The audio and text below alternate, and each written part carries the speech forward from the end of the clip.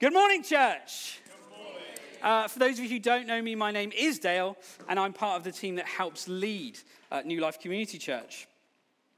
This morning, we're continuing on our current preaching series in the book of Mark.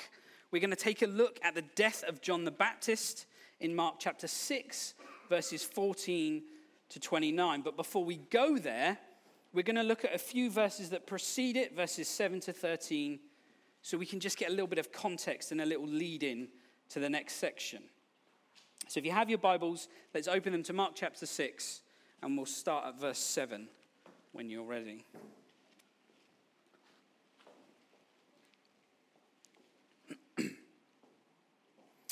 So then Jesus went from village to village, teaching the people.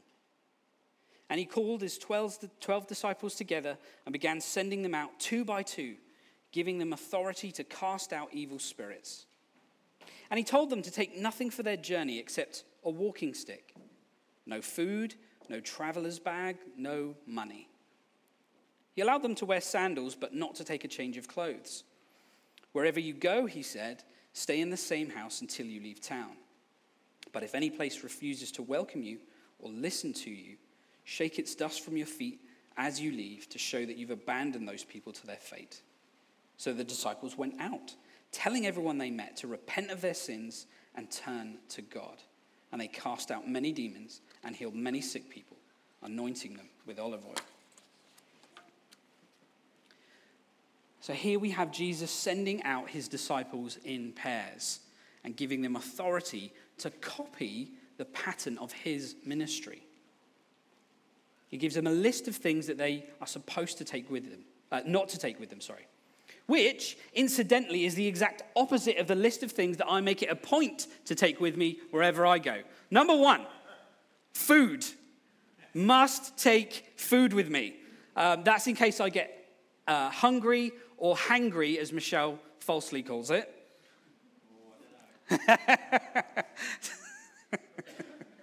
I have to take my satchel.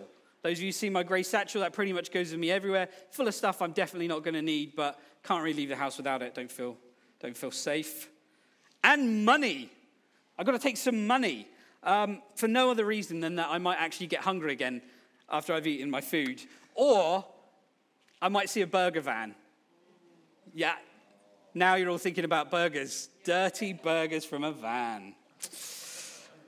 Oh, what we got for lunch? Not burgers, okay. Interesting fact about me, not that you asked, but here it is anyway. I always also take a change of t-shirt with me wherever I go. What? Yeah, equipped. And I do not currently own or can never conceive of myself owning sandals. No disrespect to people who wear sandals. In fact, I always wear these trainers. I love these trainers, except when we have to go to a wedding and Michelle makes me take my pointy, shiny clown shoes. And I have to wear those, which I don't like. Anyway, there are two quick points that I want to pull out of this section. Stop thinking about pointy clown shoes on me. Firstly, the reason the disciples aren't supposed to take any of that stuff is that Jesus wants them to learn to rely solely on God for their provisions. He wants them to build their faith by exercising their faith. Don't take money, don't take a bag, don't take a change of clothes, because I'm going to provide for you everything you need. I did chuckle as I read this section because I have to say, this bunch of guys that Jesus is sending out is not your A team, okay? As a leader, if I was looking around at guys, these are probably not the guys I'm going to send out to do my ministry for me. They do not have it all together. In fact, it wasn't too long ago, I preached on this a couple of weeks ago, that the disciples themselves were still looking to one another and saying, who is this guy? Of Jesus. Who is this guy that even the wind and the waves obey him? They do not have it all together.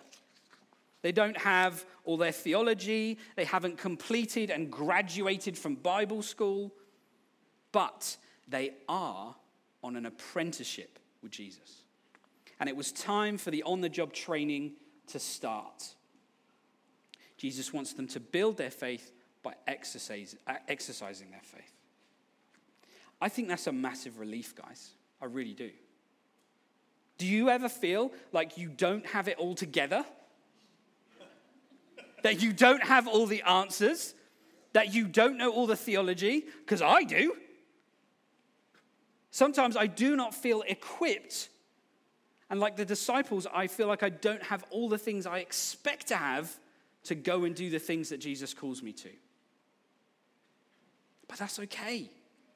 The point is, I'm supposed to trust, you're supposed to trust that Jesus is going to provide what we don't have, and he will make up for any lack that we do have. Because the thing is, we are on Jesus' apprenticeship scheme too. And that means, like the disciples, we need to build our faith by exercising our faith. That means we don't need to be the 18. We just get to be with Jesus. Isn't that encouraging? Yeah. The second thing I want to point out of this section is that having been sent by Jesus, the disciples naturally copy not only the pattern, but the content of what Jesus has been doing and saying. In particular, if you look at verse 12, the disciples went out telling everyone they met to repent of their sins and turn to God. This is exactly the same thing that Jesus has been teaching. Let's go all the way back to Mark 1:14-15. Jesus went into Galilee, where he preached God's good news. The time promised by God has come at last, he announced. The kingdom of God is near. Repent of your sins and believe the gospel. It's the same pattern, it's the same content. Repent and turn to God. Repent and believe God's good news. Now, to some degree, there's nothing massively shocking or surprising about that. Of course, the disciples talked and behaved the same way as Jesus. Be weird if they didn't. But when you think about it, it is really an awesome testament to the hand of God at work in a bunch of ordinary people, right? There's no distortion or dilution of the message. The disciples don't soften it, and they don't complicate it. And those are two of the most common sinful ways that we deal with the gospel. We either try to make the gospel more palatable to our hearers, or we try to make it more religious with rules and rituals and practices. But the gospel is simple. Repent and turn to God. And this is the link that Mark uses to take us into the next part of his narrative. Because as he introduces us to the death of John the Baptist, he wants us to call to mind what he's already told us about what John preached. Again, back in chapter 1, verses 4 and 5. John was in the wilderness and preached that people should be baptized to show that they had repented of their sins and turned to God to be forgiven. All of Judea, including all the people of Jerusalem, went out to see and hear John. And when they confessed their sins, he baptized them in the river Jordan. Again, it's the same message. Repent of your sins and turn to God. First John preaches it, then Jesus preaches it, and then in turn the disciples preach it. Everyone's preaching the same message. They're all preaching from the same hymn sheet. And when we see that and when we know that, it helps us understand why there was so much confusion about who Jesus actually was. You see, if you think about it, you hear the stories about John and Jesus and the disciples, and you're hearing them maybe second, third, fourth, fifth hand. You get to make your own conclusions about who the story's about, really, and what's going on. And that leads Herod, the ruler, to make some incorrect conclusions himself. This guy was properly confused about the whole thing, mainly because he thought Jesus was John, a guy that he'd already arrested and then beheaded. So in a time when people weren't getting resurrected every day, somehow he still thought, John must be raised to life. That's the only explanation. Mark 6, 14 to 16. Let's get into the main part of our passage. Herod Antipas, the king, soon heard about Jesus because everyone was talking about him. Some were saying, this must be John the Baptist raised from the dead. That's why he can do such miracles. Others said, he's the prophet Elijah. Still others said, he's a prophet like the other great prophets of the past. When Herod heard about Jesus, he said, John the man I beheaded has come back from the dead. There's a similar sort of confusion in Mark 8 when Jesus says to his disciples, who do people say that I am? Well, they replied, some say John the Baptist, some say Elijah, and others say you're one of the prophets. This is a common misunderstanding. Some people think John and Jesus are the same person, like Herod, and some people think Jesus is the prophet Elijah. Now, we've seen why people might get confused about Jesus and John, because they're preaching the same message, they're operating at the same time in the same areas. But what has Jesus got to do with this Old Testament prophet Elijah? I just want to clarify that. Ironically, to answer that question, we need to understand a little bit more about Jesus' cousin, John the Baptist. You see, the thing to understand about John is that in terms of a calling from God, John was a kind of bridge from the Old Testament to the New Testament. He's a bridge between the prophets and the Messiah. Metaphorically speaking, John had 1 foot in the age of prophecy and 1 foot in the age of God's fulfillment. The last book of the Old Testament is the prophetic book of Malachi. And that was written 400 years, roughly, before Jesus and John. And like most of the Old Testament prophets, Malachi's, the summary of the book of Malachi is, repent of your sinful ways, and guess what? Turn to God. That was his message. But the final chapter of Malachi looks forward to the coming day of judgment, where God will punish the wicked and bless the righteous. And the last 2 verses in the last chapter of the last book of the Old Testament say this, Malachi 4, 5 to 6. Look, I am sending you the prophet Elijah before the great and dreadful day of the Lord arrives. His preaching will turn the hearts of fathers to their children and the hearts of children to their fathers. Otherwise, I will come and strike the land with a curse. So for 400 years, the people of God have been waiting for the return of Elijah the prophet, because they know that when he turns up, God's day of judgment and the establishment of God's rule and reign will follow closely behind. Does that make sense? Elijah comes, and the day of the Lord comes, and the new kingdom and rule and reign of God comes too. That's how it works. If you fast forward 400 years to the New Testament book of Luke, we find an angel telling a gobsmacked Zechariah that he is about to become a father. But the angel said, don't be afraid, Zechariah. God has heard your prayer. Your wife Elizabeth will give you a son, and you are to name him John.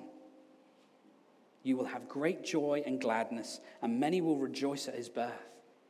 For he will be great in the eyes of the Lord. He must never touch wine or other alcoholic drinks. He will be filled with the Holy Spirit even before his birth. And here's the crucial bit. And he will turn many Israelites to the Lord their God. He will be a man with the spirit and power of Elijah. He will prepare the people for the coming of the Lord.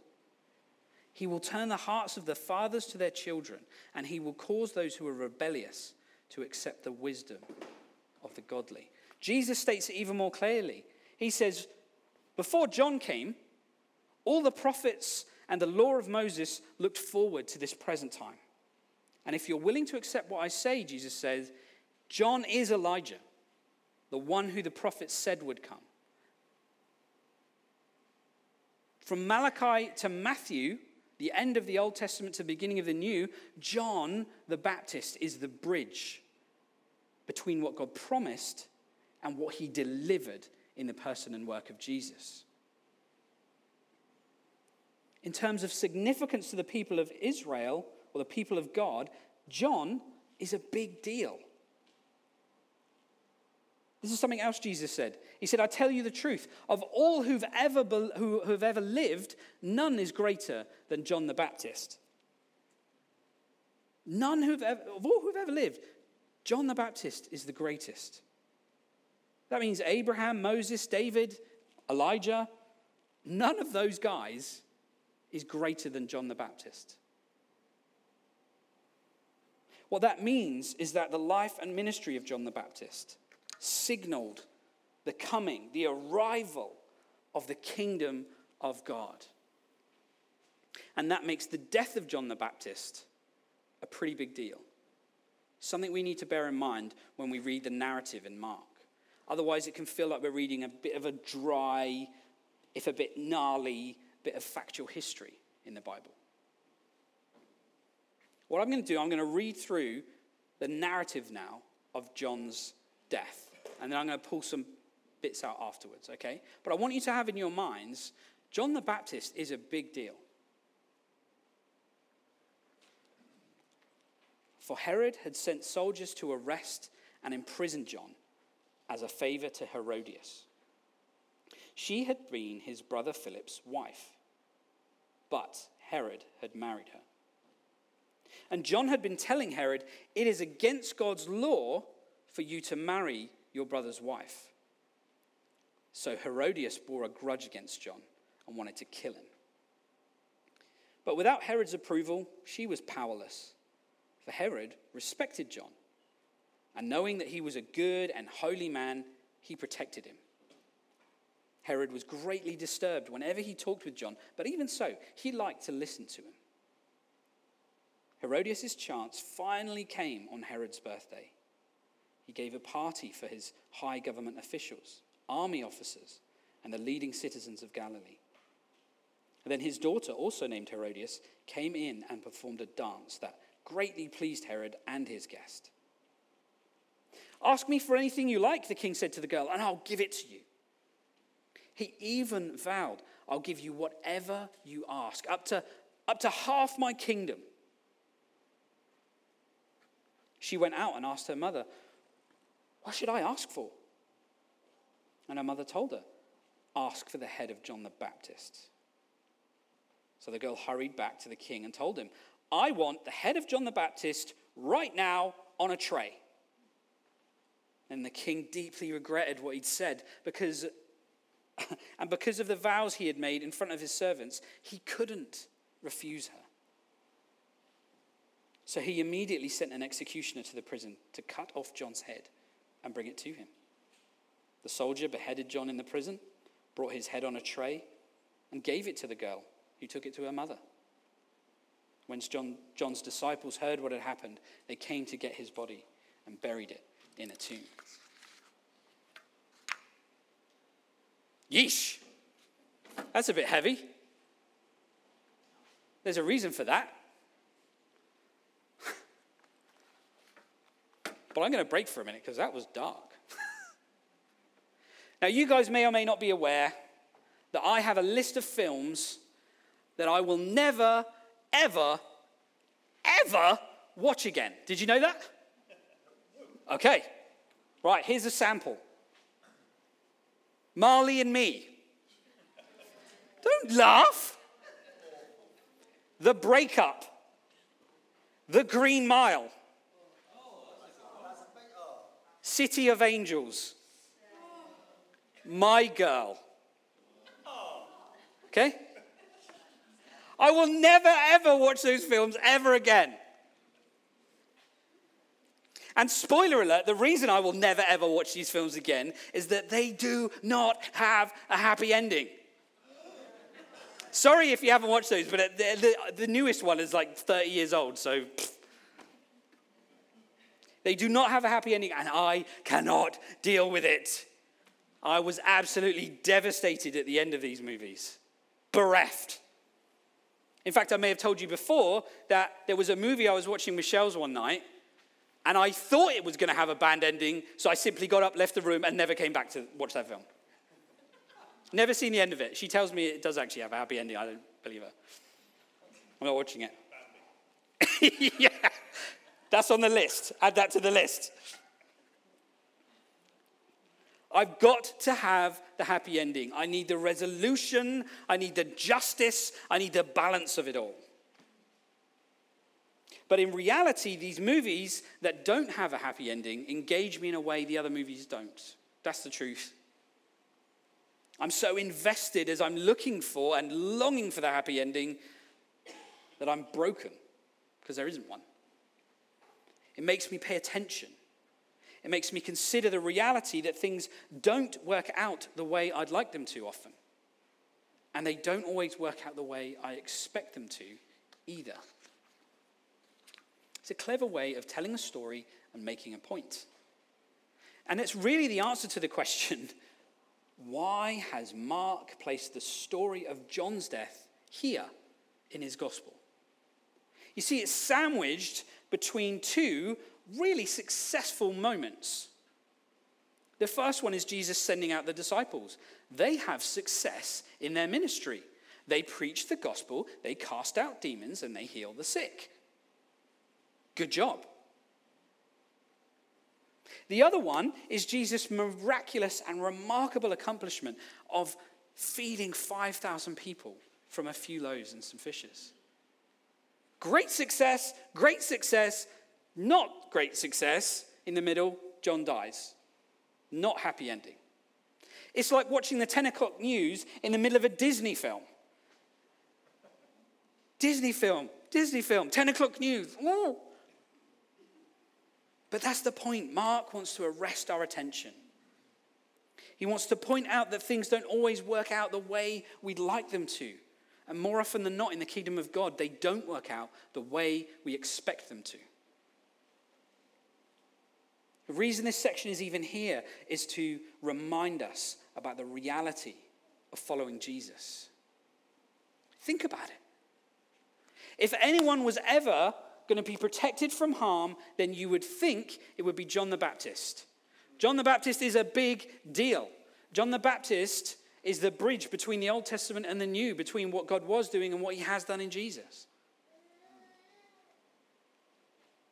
No one in the history of Israel has been more important than this guy. He's the herald of the new thing that God is doing. But he's murdered. He's martyred, actually. And for what? For telling Herod and Herodias to repent of their sinful relationship and to turn to God. That's the same message he's always been preaching. He just preached it to someone who had the power and the desire to shut him up. That's a heavy message.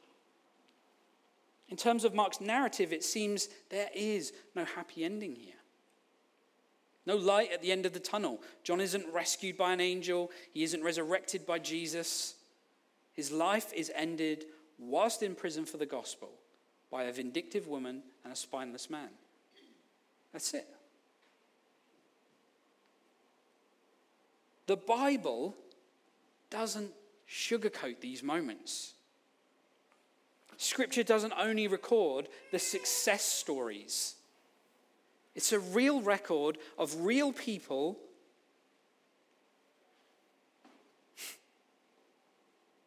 outworking real faith in a real God. It's written by real people, for real people, in real situations where things go really wrong. As the disciples take the message of Jesus out and see the hand of God at work in signs and wonders, so the opposition to the gospel intensifies. It reminds us of the reality that an increase in gospel activity can lead to an increase in Satan's activity. And in this fallen, broken world that's groaning to be transformed and redeemed by Jesus, the path he calls us to follow is not about safety. It's not about comfort. It's not about a bubble-wrapped existence that prevents us from any harm. The straight and narrow path that Jesus calls us to, the cross he asks us to pick up and follow him with, is one of obedience, faithfulness, endurance, but most importantly, it's about hope. Like John, like Jesus, and like the disciples, we have a message of hope to preach to a broken world. Amen? Yes. Repent of your sin and turn to God. Especially in this day and age, where the prevailing way of thinking about life leads people to sing along with Sinatra, I did it my way.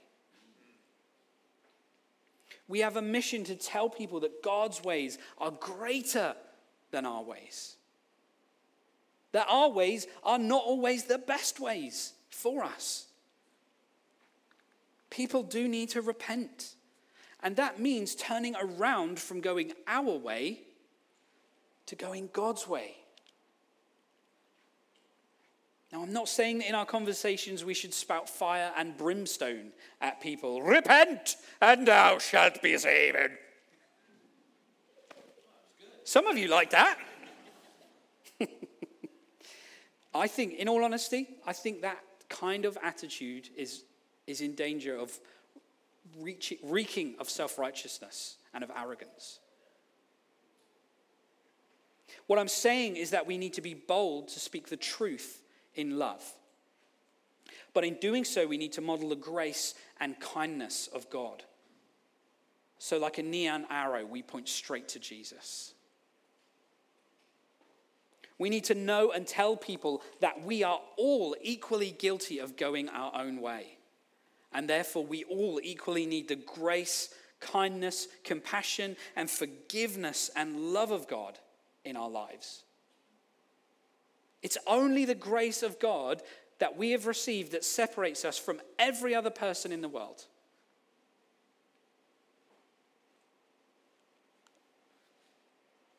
Earlier, I said there seems to be no happy ending in the story of John's death. And I think on the surface of it, that is true.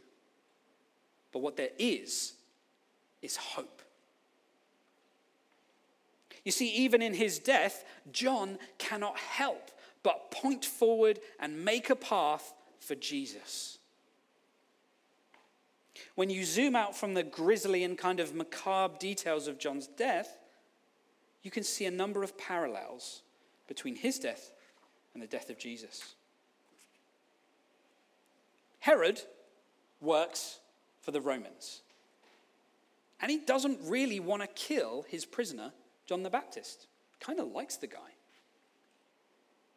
He thinks he's innocent. The death sentence itself is influenced by pressure put on him by an outside source, his wife and his daughter. And after his death, John's body is laid in a tomb. You can probably already see those points of overlap here. Pontius Pilate works for the Romans. And he doesn't really want to kill his prisoner Jesus. In fact, he kind of likes him. He certainly thinks he's innocent.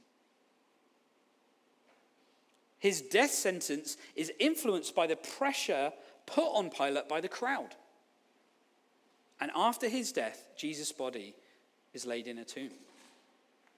Can you see that even in his death, good old John just can't even help but point the way to Jesus?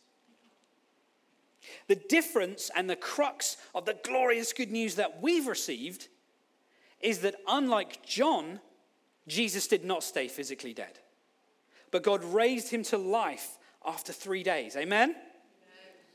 And that is a fact we will be especially celebrating next Sunday, isn't it? Yes. To go back into my film analogies, bear with me. It's a bit like one of my other favorite films. It's called The Book of Eli.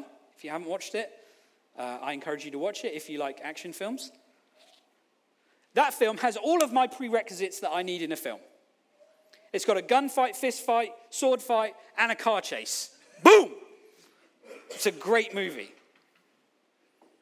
But the first time you watch that movie, you get to the end, and there's this amazing twist that makes you watch the movie right back through again from the start. So you can pick up all the references, all the nuances that you missed the first time around because you didn't know. It's kind of like that here in the book of Mark. When you know the twist, Jesus is not dead, and that through his death and resurrection, he's made a way for us to have eternal life, you read the story of John's death and indeed the whole Bible in a different way. You see that even in this story, which at first glance seems to have no happy ending and no light at the end of the tunnel, you see it actually points towards the most powerful hope and the most profound truth that the world will ever know. And that is that Jesus said, repent of your sins and turn to God. And then he died in our place. And he took the punishment for every sinful, selfish way we've ever said, I'm doing it my way, not your way, God. And then God raised him to life, eternal life, on the third day, smashing the work of Satan, breaking the chains of sin that hold us in our lives, and making a way for us to be reconciled to God by restoring our relationship with him. All so that we could receive this free gift of God's forgiveness and an eternal life in a new heavens and a new earth. Guys, if that's not a happy ending, I don't know what is. So what does all this mean for us? It means that as a church family, be relieved. We don't need to be the A-team. We just need to be A-team. Come on, that was a really good, come on. It means that although we often feel like we don't have it all together, we don't have all the answers, or we don't have all the things we'd expect or like to have when we go on Jesus' mission, we can trust wholeheartedly in Jesus to provide what we don't have, to make up for what we lack. It means we get to do our on-the-job training with Jesus and build our faith by exercising our faith. It means that like John, like Jesus, like the disciples, we have a message to deliver to the world. Stop going your own way and turn to God. It means that we shouldn't be surprised when we encounter an increase in enemy activity, when we see an increase in God's gospel activity. You read much of, especially the New Testament, a lot of it is about don't be surprised when the fiery trial comes upon you.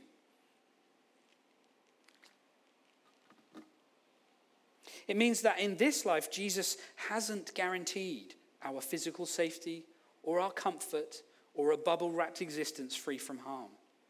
But it means that even in the darkest moments of our lives, where there seems to be no light at the end of the tunnel, we can stand firm in the most powerful hope and the most profound truth the world will ever know. It means we can rejoice in every season of life because we know that Jesus has taken away our sin, restored our relationship to God, and given us an eternal life to spend in fellowship with both God and one another. And it means that anyone who repents of their sin and turns to God is caught up into the greatest and most glorious happy ending imaginable.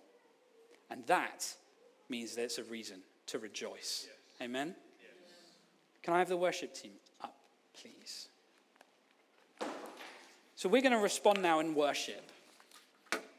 I was praying to God. I said, God, how do you want me to get people to respond at the end of this message? Who do I need to be thinking about? Who do I need to be calling out? And God didn't give me anybody. Didn't give me any particular thing to respond for. That doesn't mean that there's nothing for you to respond to in this message. Some of you may have felt the Holy Spirit stirring you, and there's something that you want to get prayed for. I'm down the front. You can grab one of the elders. Kane's here. Tim's at the back there. Come and pray with us.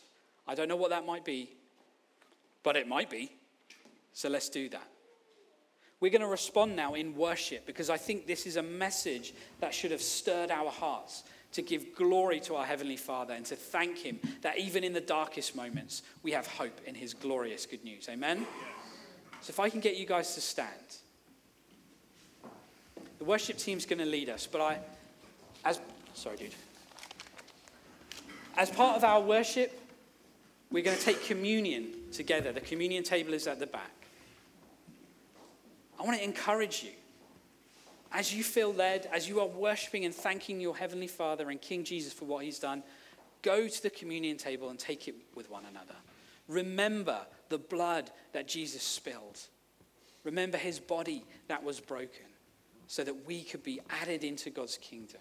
We could be saved, redeemed, restored, and have an eternal existence with him in heaven. Let's do that as part of our worship.